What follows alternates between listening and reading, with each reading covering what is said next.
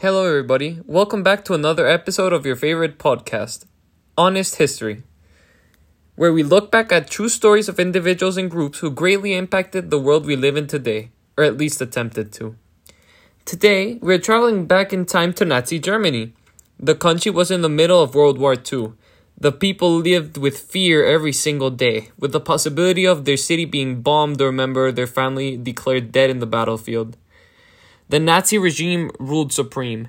Adolf Hitler and his henchmen, Hermann Göring, Joseph Goebbels, Heinrich Himmler, Martin Bormann, and Reinhard Heydrich implemented harsh policies and regulations attempting to kill any type of resistance that still hoped to topple the regime. Many people were discriminated against, like Jews, who Hitler made look like they were the sole reason for Germany's problems, and even sent them to concentration camps where they would work in harsh conditions until they were killed in gas chambers or died of exhaustion. Finally, the SS terrorized the streets. The police killed any opponents without hesitation. But the real problem were the Gestapo, the secret police. They could be anywhere, and they could be anyone.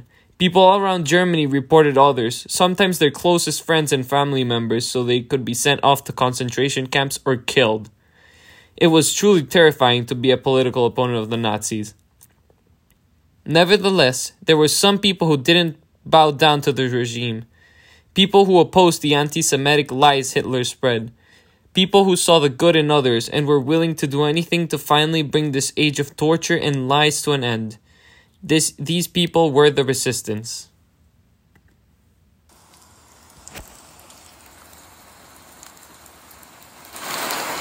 It was a cold, rainy night in Berlin. The Edelweiss pirates had just finished the meeting. All the members were leaving the meeting room, except for 3.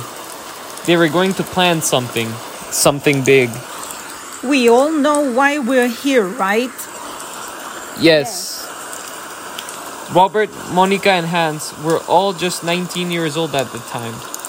All 3 of them hated the Nazi rule. They didn't believe in the superiority of the Aryan race. They didn't believe in the war. They didn't believe in Hitler's lies. That's why they joined the Edelweiss pirates. But they were attempting to do something much bigger than any other group member thought of. This wasn't just going to be a simple demonstration. They were attempting to kill the Führer. Let's get started then. We all know our positions. Robert, you will infiltrate the wolf's lair with the military clothing we stole from the hangar. Yes, I will. What will you do then when you're in? Protect the bomb at all costs, even if this might mean death.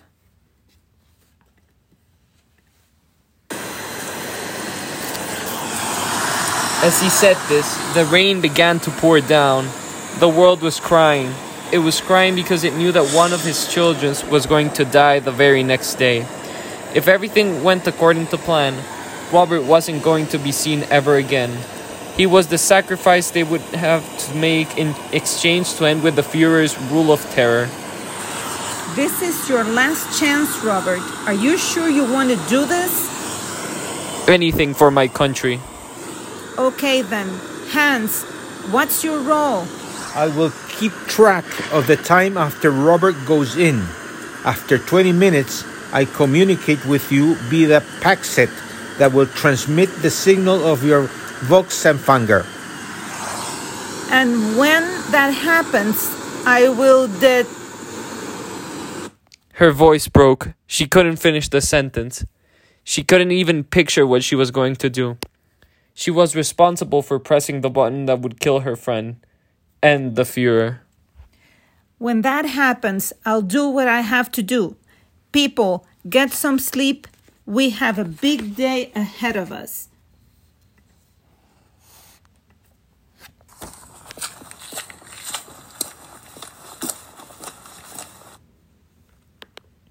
The next day had arrived. It was 9 a.m., and the plan was about to be put in action. Monica and Hans had both already arrived at the site they would meet right before they each left to fulfill their roles in the operation. But Robert was nowhere to be seen. Where is he? No idea. He should already be here. We are already late. Don't move! They couldn't believe it. Robert was accompanied by 5 SS soldiers, all of them heavily equipped with high-caliber weapons. Did you really think I was going to sacrifice myself for this dumb case? You're both part of the incompetent part of the population we vowed to kill as Nazis. Robert, how could you? My loyalty to the Führer has no limits, even if that involves killing my friends. To be honest, you were never my friends, and I never liked you. Heil Hitler!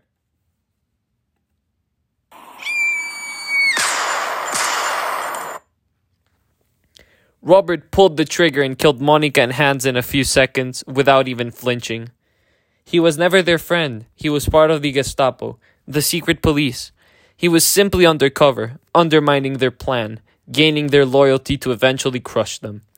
This is how many Germans died, not because of SS soldiers simply hunting them down, but because their own family members or close friends were actually part of the Gestapo or reported crimes to them, waiting for their chance to turn them in to cement their loyalty to the regime.